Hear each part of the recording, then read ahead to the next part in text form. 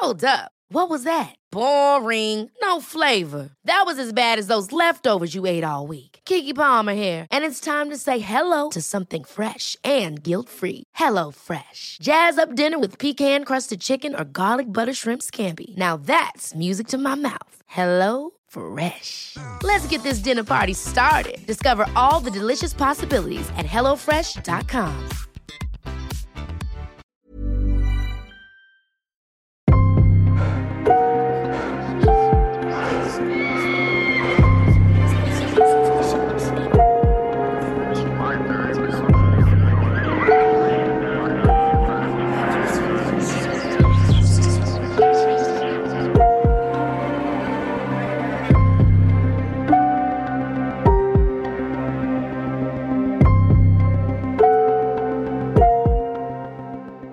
Herzlich willkommen zur 57. Folge von Mordgeflüster, einem True Crime Podcast mit Fällen aus der ganzen Welt. Mein Name ist Lisa. Und mein Name ist Marie. Hallo. Hallo. Da sind wir wieder. Das ist jetzt die Folge nach unserem Twitch-Abend. Ja, genau. So ist es. Schön. Hat wieder sehr viel Spaß gemacht mit euch, Leute. Ja, genau. Nachdem deine Aufregung dann verflogen war. Genau. Wir haben uns das Video nachher nochmal angeguckt und Marie hat sich richtig kaputt gelacht, weil ich halt die ganze Zeit irgendwie so schaukel mit dem und dann irgendwie anscheinend gemerkt habe, oh shit, ich werde dabei jetzt gerade gefilmt und dann habe ich so richtig Panik in die Kamera geguckt. Herrlich. Ja, das stimmt. Ja, wenn ihr euch das nochmal anschauen möchtet, ich glaube, für ein paar Tage ist das noch auf unserem Instagram-Kanal verfügbar. Da könnt ihr euch das noch anschauen, wenn ihr nicht dabei gewesen seid. Ganz kurze Werbeunterbrechung. Ja, auch heute wollen wir wieder Werbung für Crime Ladders machen. Crime Ladders ist ein personalisiertes Exit-Game. Hier bekommt ihr wöchentlich einen Brief zugesandt, in dem sich einige Rätsel befinden. Und am Ende eines jeden Monats könnt ihr anhand der Rätsellösungen den jeweiligen Monatsfall dann aufklären. Die Rätsel sind wirklich knifflig, also die machen wirklich unfassbar Spaß. Marie und ich haben uns dazu zum Beispiel dann ein Glas Wein geschnappt und einen Abend dann wirklich durchgerätselt. Und durch diese personalisierte Ansprache fühlt es sich dann irgendwie auch an, als sei man so ein eigenes Detektivbüro. Und sind wir mal ganz ehrlich, das ist ja eigentlich der größte Wunsch eines jeden True Crime Fans. Mit unserem Code Mordgeflüster erhaltet ihr 10%, also lasst es euch auf jeden Fall nicht entgehen. Werbung Ende. Ja, da es ansonsten nicht mehr viel zu sagen gibt, würde ich sagen, kommen wir jetzt zu unserer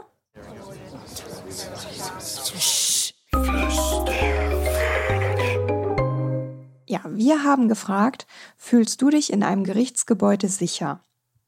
Und die Mehrheit von euch hat geantwortet, dass ihr euch sicher fühlt. Unter anderem war auch einer dabei, der gesagt hat, dass er da arbeitet und auch für die Sicherheit sorgt. Und dann hat uns noch die liebe Nele geschrieben, ja, ich denke schon. Ich war zwar erst einmal in einem Gerichtsgebäude, war ein Schulausflug, aber an dem Tag hatte ich ein gutes Gefühl. Und ich denke auch, dass Gerichtsgebäude grundsätzlich sicher sind. Liebe Grüße, Nele. Und die Julia hat uns noch geschrieben, hallo ihr zwei. Ich musste zum Glück noch nie in ein Gerichtsgebäude. Ich stelle es mir aber immer so vor wie früher bei den Gerichtssendungen im Fernsehen. Dort waren immer viel Polizisten zu sehen. Ich bin mittlerweile süchtig nach True Crime und wenn man dann Geschichten liest oder hört, wo Angeklagte im Gerichtssaal die Opfer oder Nebenkläger angreifen, weiß ich nicht, wie sicher man sich im Gericht fühlen kann. Habe da eine sehr geteilte Meinung. Ja, Lisa, wie siehst du das Ganze? Warst du vielleicht schon mal in einem Gerichtsgebäude oder kannst du es dir einfach vielleicht nur vorstellen? Ja, ich war tatsächlich schon mal in einem Gerichtsgebäude.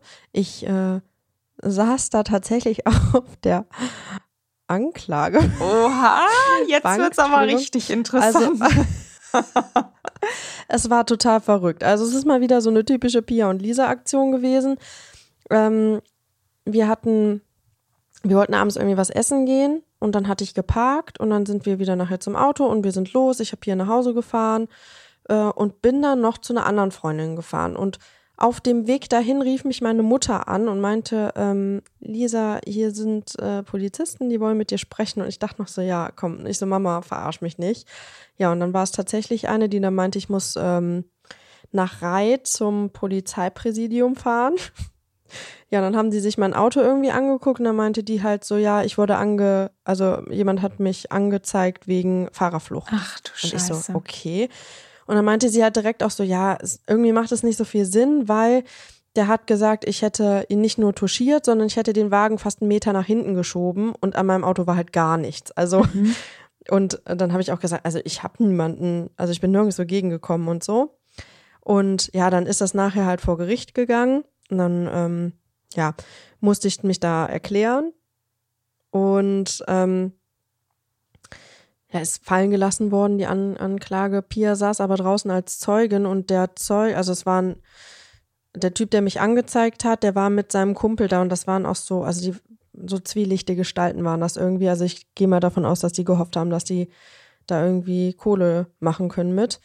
Und der Zeuge von der Anklage, der hat die Pia draußen noch richtig blöd angemacht von der Seite. Boah, krass. Und dann dachte ich auch so, dass das möglich ist, finde ich halt auch irgendwie so ein Ding. Aber was ich sagen muss ist, ich bin da reingekommen, dann wirst du ja durchsucht, du musst ja auch so durch so einen Metalldetektortest und so. Und da habe ich mich eigentlich schon recht sicher gefühlt, muss ich sagen. Ich kann das auch nur bestätigen. Also ich bin auch 2-mal bisher bewusst jetzt darin gewesen. Einmal tatsächlich nur wegen einer Sache mit einem Erbe ausschlagen. Und da musste ich ja auch da rein und dementsprechend genauso durch den Eingang wie auch alle anderen. Ich wurde auch durchsucht und meine Tasche wurde durchgeschaut und so. Und bei dem anderen Mal musste ich als Zeugin aussagen. Und ich habe mich tatsächlich auch beide Male sehr sicher gefühlt. Es ist zwar immer ein komisches Gefühl, da zu sein, finde ich, weil man ist ja nicht jeden Tag da und irgendwie, weiß auch nicht, man hat irgendwie so ein bisschen Bedenken, wie man da jetzt irgendwie auf dem Gang dann begegnen könnte oder so, wer da so an einem vorbeiläuft. Aber ja, grundsätzlich habe ich mich auf jeden Fall sicher gefühlt. Und ich bin sehr froh, dass das bei dir fallen gelassen wurde. Ja, es gab da, also man konnte an meinem Auto überhaupt nichts feststellen. Also wie die überhaupt auf dich gekommen sind, ne? Ja, ich stand da vor seinem Haus. Ja, okay. Also ich stand vor seinem Haus.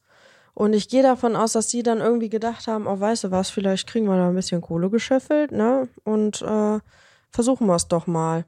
Ja, okay. Dass es auch ein bisschen anders laufen kann, sieht man in meinem heutigen Fall. Und ja, ich bin gespannt, was du dazu sagst. Ich auch. Ich würde mich dann jetzt zurücklehnen, meinen Zettel und meinen Stift nehmen und würde sagen, Bühne frei. Die Kreisstadt Euskirchen liegt in der Zülpicher Börde am nördlichen Rand der Eifel, nur rund 25 Kilometer von Bonn und 35 Kilometer von Köln entfernt. Hier finden Einwohner und Besucher nicht nur viele Kirchen, Burgen und historische Bauten, sondern auch ein vielfältiges Kulturangebot. Teile der alten Stadtmauer stehen Seite an Seite mit moderner Architektur.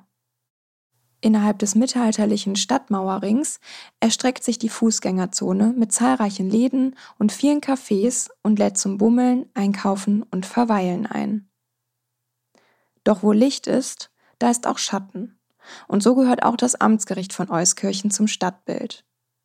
Hier werden über Zivilsachen und Strafsachen entschieden. Zu den Zivilsachen gehören neben Streitigkeiten zwischen Personen auch Familiensachen sowie notarielle oder rechtspflegerische Angelegenheiten. Zu den Strafsachen hingegen gehören Fälle, in denen jemand gegen geltende Gesetze verstoßen hat. Auch am Mittwoch, den 9. März 1994, stehen im Amtsgericht von Euskirchen einige Prozesse an. Es ist ein reges Kommen und Gehen. Die Angeklagten wirken nervös und auch die Zeugen, die vor den Gerichtssälen auf den Bänken warten, wirken alles andere als entspannt. An so einem Ort befindet man sich schließlich nicht jeden Tag. Die einzigen, die in diesen Situationen Ruhe ausstrahlen, sind die Staatsanwälte und Rechtsanwälte. Für sie ist es bereits Routine, hier zu arbeiten, und trotzdem weiß man nie, was der Tag bringt. Gegen Mittag wird ein Fall von schwerer Körperverletzung verhandelt. Der 39-jährige Erwin Mikolajczyk hat seine Ex-Freundin, die 35-jährige Vera Lamesic, vor circa einem Jahr nach einem Streit brutal misshandelt und übel zugerichtet. Grund für den Streit war, dass Vera sich geweigert hatte, Gummistiefel beim Sex zu tragen. Ein merkwürdiger Grund? Vielleicht versteht man den Zusammenhang ein bisschen besser, wenn man berücksichtigt, dass Erwin Mikolajczyk einen Gummistiefelfetisch hat und knapp 140 Paar davon besitzt. Vera trennte sich kurz daraufhin von Erwin und zeigte ihn an. Er wird in einem schriftlichen Verfahren wegen schwerer Körperverletzung zu einer Geldstrafe von 7.200 D-Mark verurteilt. Doch der gelernte Heiz- und Kesselwerker will nicht zahlen und legt Widerspruch ein. Genau dieser Widerspruch wird also an diesem 9. März 1994 verhandelt. Zuständiger Richter ist Dr. Alexander Schäfer, der mit gerade einmal 31 Jahren der jüngste der 18 Amtsrichter in Euskirchen ist. Anwesend zur Verhandlung sind neben dem Angeklagten noch sein Anwalt Johannes Schlösser, die Ex-Freundin Vera Lamesic und die beiden Freundinnen Marianne Rübsam und Agnes Müller. Zudem die Staatsanwältin und der Protokollführer des Verfahrens. Erwin Mikolajczyks Erscheinungsbild wirkt auf alle etwas befremdlich. Er trägt Gummistiefel, einen schwarzen Lackmantel, dazu eine Kette aus Knoblauchknollen in Form von einem Kreuz um den Hals, ein Stirnband um den Kopf und einen schwarzen Rucksack auf dem Rücken. Nun ja, es wird in dieser Verhandlung nicht um sein Aussehen gehen, sondern um seine Taten. Mit seinem Anwalt hat Erwin Mikolajczyk vor der Verhandlung besprochen, dass der Rechtsstreit vielleicht mit einem Wiedergutmachungscheck über 3.000 Mark aus der Welt geschaffen werden kann. Aber während der Verhandlung ändert er seine Meinung und zerreißt den Scheck, als der Richter ihm rät, den Einspruch zurückzuziehen. Sein Verteidiger legt daraufhin sein Mandat nieder und verlässt den Gerichtssaal. Niemand ahnt zu diesem Zeitpunkt, dass ihm diese Entscheidung das Leben gerettet hat. Es dauert noch eine Stunde, bis der Richter Dr. Schäfer das Urteil verkündet. Es bleibt bei 90 Tagessätzen à 80 Mark, also insgesamt 7.200 Mark Geldstrafe für den uneinsichtigen und ständig störenden Angeklagten. Erwin nimmt das Urteil teilnahmslos entgegen, steht auf und verlässt den Gerichtssaal. Die restlichen Beteiligten scheinen erleichtert zu sein. Es geht weiter. Der nächste Fall steht an. Verteidiger Ernst Kotsch und sein Mandant Peter Preuß, der wegen eines Verkehrsdeliktes angeklagt ist, nehmen auf der Anklagebank Platz und Richter Alexander Schäfer bereitet sich auf die anstehende Verhandlung vor. Doch dann passiert das Unfassbare, was in deutschen Gerichtsgebäuden bis heute einmalig ist. Binnen weniger Minuten ist nichts mehr, wie es war. Im Gerichtssaal hören der Richter und die Beteiligten des nächsten Falles gegen 12.53 Uhr die Ex-Freundin Vera Lamesic auf dem Flur schreien: „Der schießt um sich!" Darauf krachen unfassbar laute Schüsse durch die Räume des Amtsgerichts. Alle sind wie in Schockstarre. Kurz darauf bricht Panik aus. Was passiert hier? Bewaffnet mit einem Colt Kaliber 45 eröffnet Erwin Mikolajczyk das Feuer. Er zielt zunächst auf Vera, die hat keine Chance und bricht kurz darauf tödlich getroffen zusammen. Danach richtet er die Waffe auf einen unbeteiligten Zeugen, Peter Preuß, der auf dem Flur wartet. Auch er ist sofort tot.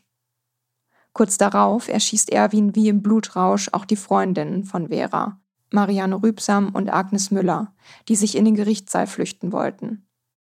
Aber der Killer hat immer noch nicht genug. Der Amokschütze stürmt ebenfalls zurück in den Gerichtssaal. Der Protokollführer und die Staatsanwältin werfen sich hinter die Tische und überleben den Amoklauf nur knapp. Ohne zu zögern zielt Erwin Mikolajczyk auf den Richter Alexander Schäfer. Der 31-Jährige ist gerade dabei, übers Telefon Hilfe zu rufen, doch Sekunden später treffen ihn 2 Kugeln in den Hals. Auch er ist sofort tot. Peter Preuß, der neben seinem 46-jährigen Verteidiger Erich Kotsch das ganze Blutbad von der Anklagebank verfolgt hat, gerät als nächstes ins Fadenkreuz des Schützen.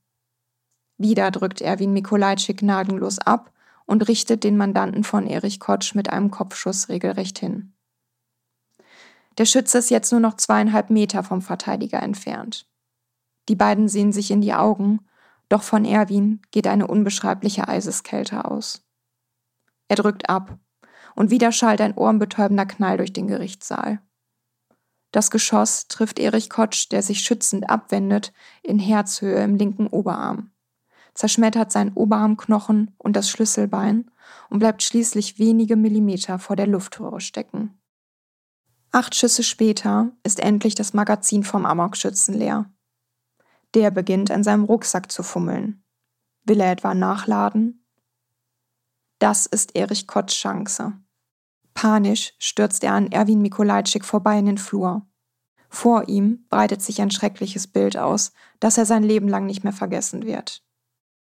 Vera Lamesic liegt mit ihren langen feuerroten Haaren in einer Blutlache. Sie rührt sich nicht mehr. Daneben sitzt zusammengesunken der leblose Körper des unbeteiligten Zeugen. Ernst Kotsch läuft los. Bloß raus hier. Hinaus auf die Straße. Kurz darauf verliert er das Bewusstsein. Aber Erwin Mikolajczyk will nicht nachladen. Er hat etwas ganz anderes in seinem Rucksack versteckt. Der Amoktäter zieht an einer Schnur, die aus seinem Rucksack baumelt, und kurz darauf breitet sich eine unbeschreibliche Druckwelle durch das Gerichtsgebäude aus. Die Detonation ist so stark, dass Teile der Außenmauer weggesprengt werden, die Fensterscheiben zerbersten und Erwins Leiche wird später zerfetzt auf der Straße gefunden. Der Attentäter hat eine selbstgebaute Rohrbombe gezündet. Einen ganz kurzen Moment ist es mucksmäuschenstill in Euskirchen. Dann bricht lautstarke Panik aus. Aus den angrenzenden Gebäuden neben dem Tatort stürzen verunsicherte Anwohner an die Fenster, andere rennen panisch nach draußen. Die Mitarbeiter aus dem Gerichtsgebäude müssen über die Leichen steigen, um rauszukommen. Riesiges Entsetzen macht sich breit, als das ganze Ausmaß der Tat klar wird. Leichenteile liegen vor dem verwüsteten Haus in Trümmern, Verletzte schreien, ein Junge ist voller Glassplitter und brüllt um Hilfe. Neben den 7 Toten gibt es viele Verletzte. Eine Justizangestellte kann in letzter Sekunde mit Hilfe 2 Passanten gerade noch aus dem Fenster klettern, bevor die Bombe explodiert. Dabei verletzt sich einer ihrer Helfer schwer. Die Nachricht vom Amoklauf verbreitet sich wie ein Lauffeuer. In der Euskirchener Innenstadt bilden die Rettungswagen und Polizeifahrzeuge lange Schlangen. Überall sieht man das Blaulicht flackern. 3 Hubschrauber kreisen über dem Gebiet und landen im Park nebenan. Aus einem steigt der Landesjustizminister Rolf Krumsieg, der sich vor Ort ein Bild machen will.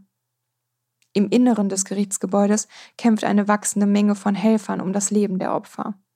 Allerdings vergebens. Alle möglichen Experten und Expertinnen rücken an und die Fahnder und Fahnderinnen der Polizei beginnen mit ihrer Arbeit. Niemand kann so recht glauben, was sich hier abgespielt haben soll. Es sieht aus wie eine Szene aus dem Krieg. Auch die Presse rückt an. Gemeldet wurde eine Explosion. Und der Anblick vom Trümmerfeld lässt sie zunächst auf eine Gasexplosion schließen. Minuten später sträubt sich das Gehirn der Journalisten und Journalistinnen zu verstehen, worauf erste Interviews mit Zeugen und Zeuginnen, aber auch der Augenschein immer deutlicher hinweisen. Das hier vor ihnen ist kein zufälliges Unglück, sondern ein Verbrechen. Hier im Amtsgericht Euskirchen hat ein Amoklauf stattgefunden, wie ihn die Bundesrepublik noch nicht erlebt hat. Im Minutentakt erhöht sich die Zahl der Opfer, die im Radio bekannt gegeben werden. Am Ende sind es 7 Tote und 7 teils Schwerverletzte. Den Abtransport der Leiche des Amokläufers verfolgen einen Tag später hunderte Schaulustige hinter dem flatternden Absperrband. Schnell wird der Name des Amokläufers veröffentlicht. Es handelt sich um Erwin Mikolajczyk, der zuletzt als Heizkesselwärter in einer Klinik in Freiburg gearbeitet hat. Wegen des Termins beim Amtsgericht Euskirchen ist er bei seiner Mutter in Wiskirchen untergekommen. Sie hat sich am Morgen noch über die bizarre Kleidung ihres Sohnes gewundert, doch auf die Frage, was er gerne zum Mittag essen würde, antwortet dieser: „Mach was Leckeres, ich bin um 1 zurück." Doch je mehr über den Täter Erwin Mikolajczyk bekannt wird, desto lauter wird die Frage, ob das Ganze hätte verhindert werden können. Denn ein unbeschriebenes Blatt ist der 39-Jährige nicht gewesen. Erwin Mikolajczyk wächst als jüngstes von 4 Kindern auf. Von seinem Vater, der als Schuster arbeitet, wird er oft geschlagen. Seine Mutter reagiert darauf nicht und weist ihr jüngstes Kind oft ab. Es ist kaum verwunderlich, dass Erwin auch in der Schule auffällig wird. Er wird als Außenseiter und Einzelgänger beschrieben. Seine Mitschüler ignorieren oder hänseln ihn.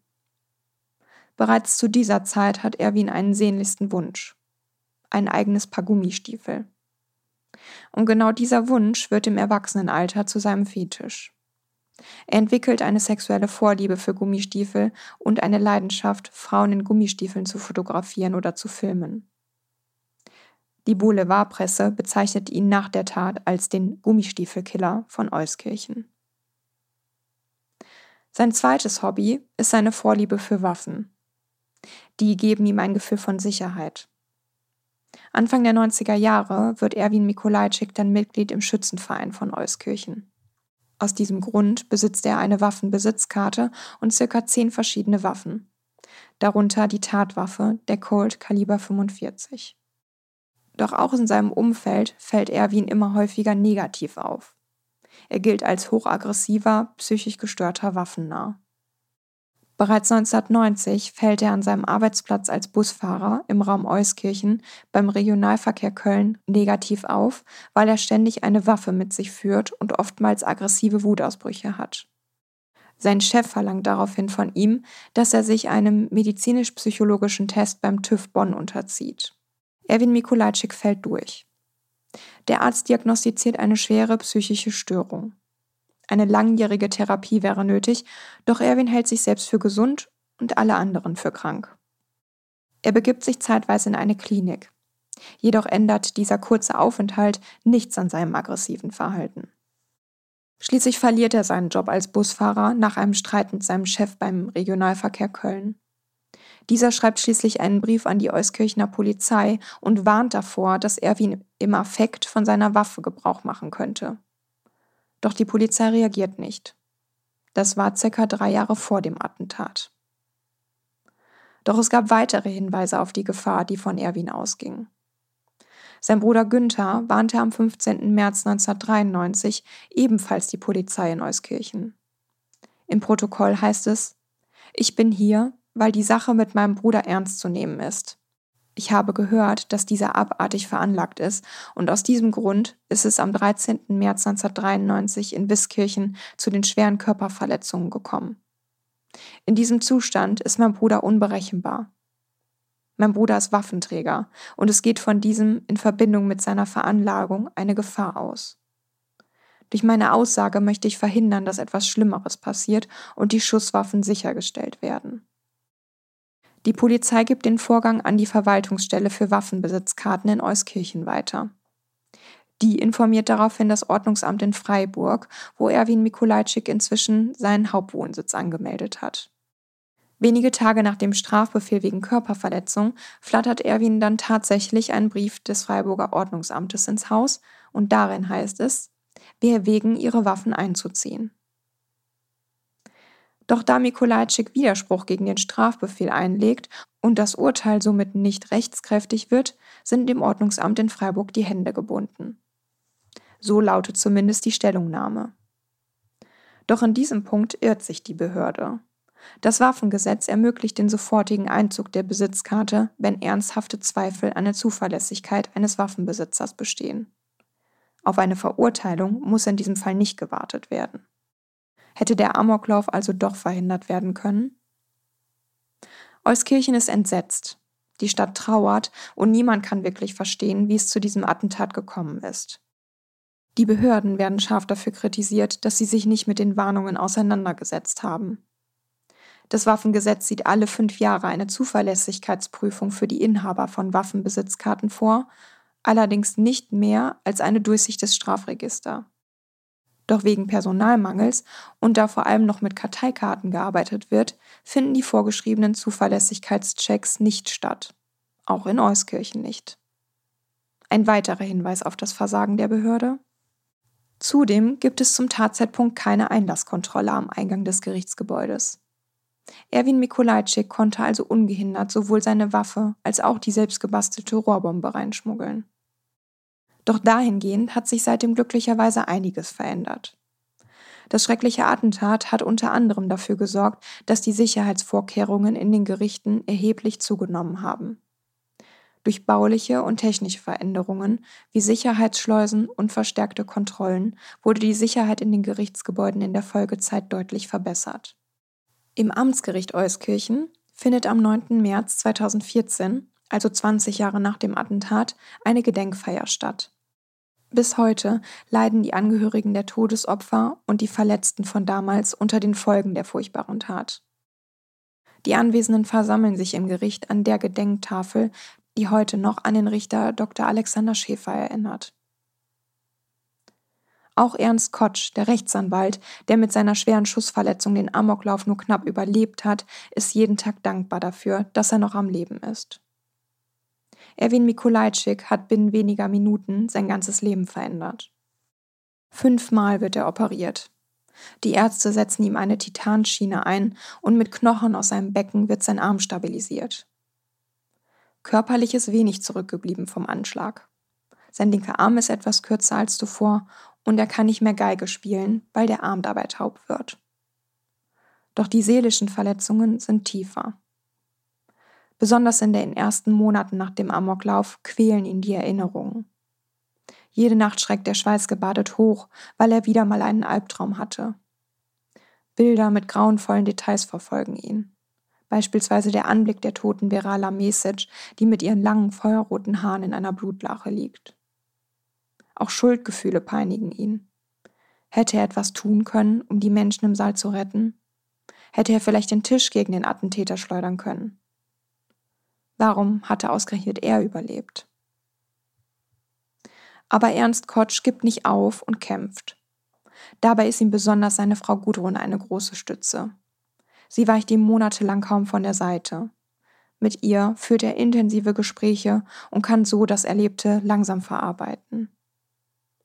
Schon ein halbes Jahr später sitzt er dann wieder in seiner Kanzlei. Obwohl er den Telefonhörer kaum festhalten kann, will er lieber arbeiten und so endlich zurück in sein altes Leben. Er muss sich einfach selbst beweisen, dass es geht. Trotzdem bleiben die Erinnerungen an den schicksalshaften 9. März 1994 immer präsent. Vieles sieht er seitdem anders. Früher hat er pausenlos gearbeitet und oftmals mussten seine Frau und die Kinder zurückstecken. Das ist heute nicht mehr so. Ich nehme mir Zeit für die wichtigen Dinge im Leben. Für Gespräche, fürs Spazierengehen, für ein gutes Essen oder gute Musik. Wenn man das erlebt hat, ist man glücklich über jeden neuen Tag. Ja, danke erstmal, dass du diesen Fall mitgebracht hast. Ich finde es total krass, dass ich davon noch nie gehört habe, obwohl Euskirchen jetzt nun wirklich gerade mal 45 Minuten von uns entfernt liegt. Ich habe mir versucht vorzustellen, wie das wohl sein mag, wenn du da sitzt, so nichtsahnend und dann hörst du diese Schüsse und du bist in diesem Gerichtssaal, du kannst halt nicht, also du bist quasi in einem geschlossenen Raum, du kannst da nicht raus und dann kommt da einfach jemand und erschießt alle. Mhm. Also es gibt ja tatsächlich Berufe, vor denen ich persönlich total Angst hätte, weil ich eben Angst hätte, dass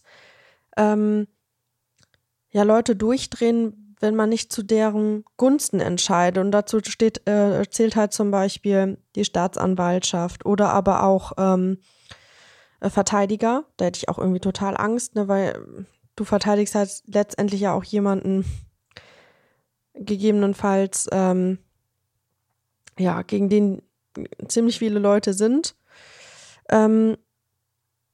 Ich finde diese Vorstellung sehr, sehr gruselig.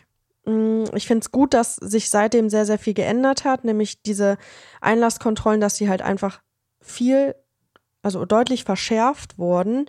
Denn ich habe eben so darüber nachgedacht, wenn wir jetzt in den Gerichtssaal gehen, dann sind da diese krassen Einlasskontrollen, dass die Taschen kontrolliert werden, dass man durch diesen Sensor gehen muss und so. Aber das vielleicht wirklich aus der Tatsache heraus, dass dieses schlimme Unglück da passiert ist, ne? Genau. Es ist typisch. Es musste erst was passieren, bis dann was gemacht wird, ne? Genau. Was ich ganz, ganz schrecklich finde, ist, dass der Herr Schäfer gerade einmal 31 Jahre alt war. Mhm. Und ja, du denkst an nichts Schlimmes. Also es ist ja einfach ein Moment, wo du überhaupt nicht darüber nachdenkst, dass so etwas jetzt passiert. Und dann, passiert es. Ich finde es krass, ich habe mich unheimlich gefreut, dass Ernst Kotsch das so, dass er das halt überlebt hat. Da ist er ja wirklich, dem Tod wirklich gerade nochmal von der Schippe gesprungen. Mhm. Ich finde es ganz schlimm, dass er sich selber Vorwürfe macht. Das kann man sich ja eigentlich auch nicht vorstellen, diese ganzen traumatischen Frequenzen, die der da sehen musste. Das hat ja auch was mit, der wird es ja auch gerochen haben, das Blut, der hat Bilder gesehen, die der wahrscheinlich wirklich nie vergessen wird, oder ja, es ist ganz sicher, dass er sie nicht vergessen wird. Mhm. Ich finde es absolut erstaunlich, dass er noch weiterhin in seinem Beruf arbeitet. Ich glaube, ich könnte das nicht. Mhm. Gerade, ich glaube, ich hätte jedes Mal wieder Angst, wenn ich in einem Gerichtssaal sitze, auch wenn die Sicherheitsvorkehrungen jetzt halt deutlich verbessert sind. Aber dennoch hätte ich, glaube ich, total schlimme Angst davor. Und ich glaube, wenn ich mir das auch so vorstelle, wie schlimm verwüstet das da gewesen sein muss, mit was für einem Druck so eine Bombe da hochgeht, das ist einfach furchtbar. Ja, also das passt ziemlich gut, dass es so beschrieben ist. Es sieht aus wie im Krieg. Mhm. Das stimmt wirklich. Also es war wirklich sehr, sehr extrem. Und da fragt man sich echt auch so, warum? Ja. Also das ist ja jetzt auch nicht, weil sich jemand ungerecht behandelt gefühlt hat, müssen so viele Menschen sterben. 7 Tote. Das ist einfach Wahnsinn. Ja, und es ist halt einfach auch krass, dass so viele schon wirklich da Hinweise gegeben haben und gewarnt haben, dass er gefährlich ist und da wirklich nichts gemacht wurde, ne? Und dann mit dieser im Grunde Ausrede, ja, das Urteil war noch nicht rechtskräftig, deswegen konnten wir nicht. Das ist ja eigentlich Blödsinn. Also der war so gefährlich, also es war wirklich fahrlässig, ihn weiter im Besitz der Waffen zu lassen, ne? Das stimmt. Ich meine, gut, eine Rohrbombe hätte er trotzdem bauen können. Ich glaube, an viele Sachen, die kann man sich ja auch so irgendwie besorgen, ne, ohne dass man jetzt Kontakt dazu zu Waffen oder sowas hat. Aber es hätte vielleicht gar nicht so angefangen, ne, wenn er jetzt die Waffen nicht mehr gehabt hätte. Mhm. Alles in allem super, super furchtbar. Ja, absolut. Es war tatsächlich auch ein Wunsch von unseren Flüsterfriends. So bin ich überhaupt auf den Fall gekommen, weil ich kannte den tatsächlich auch nicht und habe da vorher noch nichts von gehört und war auch total schockiert, weil Euskirchen wirklich nicht weit hier von uns weg ist und ja, ich da bisher nichts von mitbekommen habe. Ja. Ich auch nicht. Aber was sehen wir? Schickt uns immer wieder eure Wünsche, denn vielleicht schafft es auch euer Wunsch irgendwann mal in eine Folge, Genau. weil wir die uns auch wirklich immer angucken, ganz fleißig. Richtig. Ich habe auch noch ein paar auf meiner Liste. Ich auch. Was war denn deine Quelle? Tatsächlich waren es Zeitungsberichte, manche aus der Zeit, aber da gab es nicht so viele, die dann irgendwie zum 10-jährigen Jubiläum oder zum 10-jährigen Jahrestag oder zum 20-jährigen Jahrestag dann nochmal dran erinnert haben. Und es gab eine coole Reportage, ein Video, da weiß ich leider gerade nicht mehr, wie das hieß, aber das kann ich nochmal rausholen, dann packe ich das mit in die Folgenbeschreibung. Das war auch sehr interessant.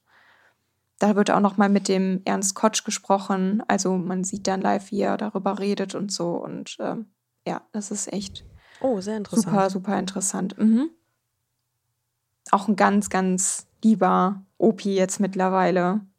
Und ich finde es auch total beeindruckend, was er noch so dann, also wie er sich wieder hochgekämpft hat und wieder aufgestanden ist und weitergemacht hat. Das ist echt sehr beeindruckend. Das glaube ich. Dann haben wir uns jetzt ein bisschen Durchatmen verdient.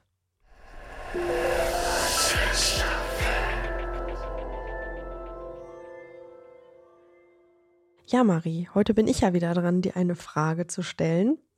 Mhm. Und meine Frage an dich wäre, was dein größter unerfüllter Wunsch ist, den du dir irgendwann noch erfüllen möchtest. Ist jetzt schwierig, den größten auszuwählen. Ist jetzt nicht so, als hätte ich keine Wünsche. Also, ich glaube, mein größter unerfüllter Wunsch ist tatsächlich, noch zu reisen und noch was von der Welt zu sehen. Also auch noch wirklich ein bisschen herumzukommen und so ein paar Ecken zu erkunden, ja, wo man mal nicht so eben hinkommt. Also sowohl irgendwie Schweden, Finnland und so da die ganze Ecke, das interessiert mich total, als auch Amerika, wo ich noch nicht gewesen bin, oder Asien, wo ich noch nicht gewesen bin, Afrika. Also es gibt noch so viel, wo ich nicht gewesen bin. Und was unter anderem auch ein Teil davon ist, ist Neuseeland, was mich auch sehr reizt.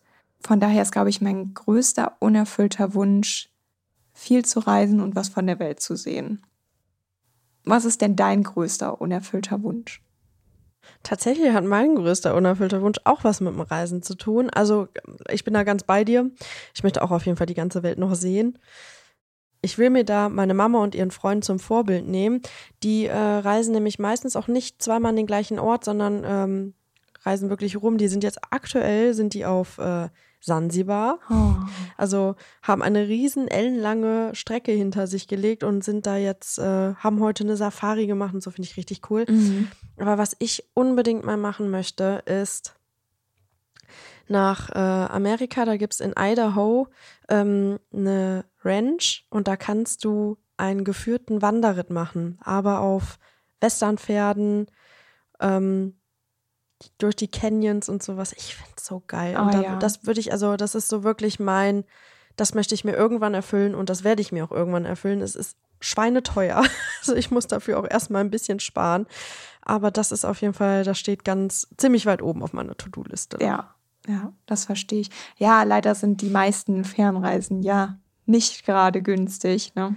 Das stimmt. Also wir sollten auf jeden Fall in nächster Zeit dann viel sparen. Aber guck mal, deine Eltern sind ja auch, beziehungsweise deine Mama und ihr Freund, die sind ja auch etwas älter als wir und machen das jetzt. Also wir haben noch genug Zeit, uns die Wünsche zu erfüllen. Ne? Auf jeden Fall. Das läuft nicht weg. Ich komme da tatsächlich auch gerade drauf, weil ich habe meinen PC vor mir stehen und der ändert mir am Tag immer ich weiß, was du meinst. Den Hintergrund. Genau. Und da habe ich jetzt gerade so einen Canyon, den ich sehe. Ach, wie cool. Und deswegen bin ich gerade eben so drauf gekommen, boah, da sehe ich mich mit einem kleinen Westernpferd vorbei galoppieren. Ja. Also so ein geführter Wanderritt bedeutet dann, dass ihr zwischendurch dann auch immer Pause macht und wirklich übernachtet und dann geht es weiter, also dass das über mehrere Tage dann geht. Genau, ich glaube 7 Tage geht das. Man hat dann einen von der Ranch, der das Ganze führt. Und dann reitest du den ganzen Tag und abends, ich glaube, da ist das dann auch so mit, dass du da zeltest. Ah, okay, ja, alles klar. Also habt ihr dann alles mit dabei oder es gibt noch so ein Packpferd oder sowas mit dabei, wo du dann... Ja, oder jemand kommt zu den einzelnen Stellen mit dem Auto. Das kann natürlich auch sein, das weiß ich natürlich nicht. Aber du treibst Pferde. Das ist eine Pferdeherde, die getrieben wird. Ach, das ja, machst okay. du dann mit allem. Da gibt es so geile Videos. Das muss ich dir mal zeigen. Das sieht einfach schon richtig cool aus, weil die galoppieren dann da und mit diesen ganzen Pferden. Und abends gibt es dann Barbecue und alle sitzen draußen am Lagerfeuer und so. Ich finde es halt richtig geil. Ah ja, okay, das hört sich echt ziemlich cool an. Ja, dann könnt ihr uns ja vielleicht auch mal berichten, was euer größter Wunsch ist, den ihr euch noch so erfüllen möchtet. Das würde mich auch mal sehr interessieren. Schreibt uns das gerne mal. Das stimmt. Entweder per E-Mail Genau. oder per Direct Message bei Instagram. Dann könnt ihr uns auch daran teilhaben lassen. Genau, ihr findet uns bei Instagram unter Mordgeflüster mit UE_ der Podcast und unsere E-Mail-Adresse ist auch Mordgeflüster mit UE_ der Podcast @yahoo.com. Genau. Ja, und an dieser Stelle möchten wir euch nochmal daran erinnern, uns bitte zu folgen auf der Plattform, auf der ihr uns hört. Bewertet uns gerne, wenn das möglich ist. Dann bitte 5 Sternchen. Lasst uns eine vielleicht auch schriftliche Bewertung da, irgendwie Feedback, da freuen wir uns auch immer drüber, solange es konstruktiv ist. Und aktiviert auch gerne irgendwie die Glocke, wenn das geht. Da würdet ihr uns sehr mithelfen und uns unterstützen. Dann sind wir durch. War jetzt keine besonders lange Folge, aber muss ja auch nicht immer. Ach doch, warte.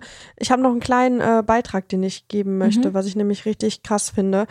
Vielleicht haben einige von euch das mitbekommen. Ich denke, du hast es auf jeden Fall mitbekommen, dass hier in Mönchengladbach im März eine Babyleiche in einem Mülleimer gefunden wurde.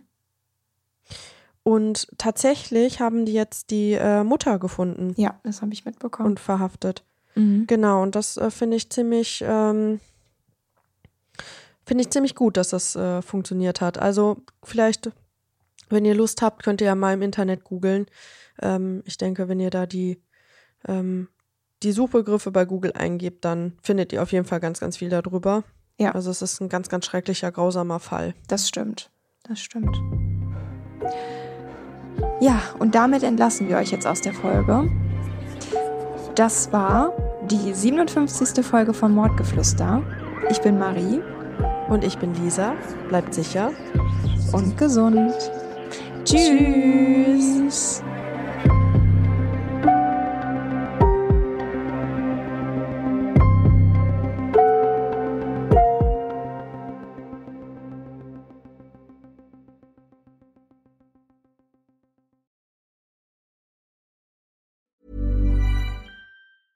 Imagine the softest sheets you've ever felt. Now imagine them getting even softer over time. That's what you'll feel with Boll & Branch's organic cotton sheets. In a recent customer survey, 96% replied that Boll & Branch sheets get softer with every wash. Start getting your best night's sleep in these sheets that get softer and softer for years to come. Try their sheets with a 30-night guarantee. Plus, get 15% off your first order at bollandbranch.com. Code BUTTERY. Exclusions apply. See site for details.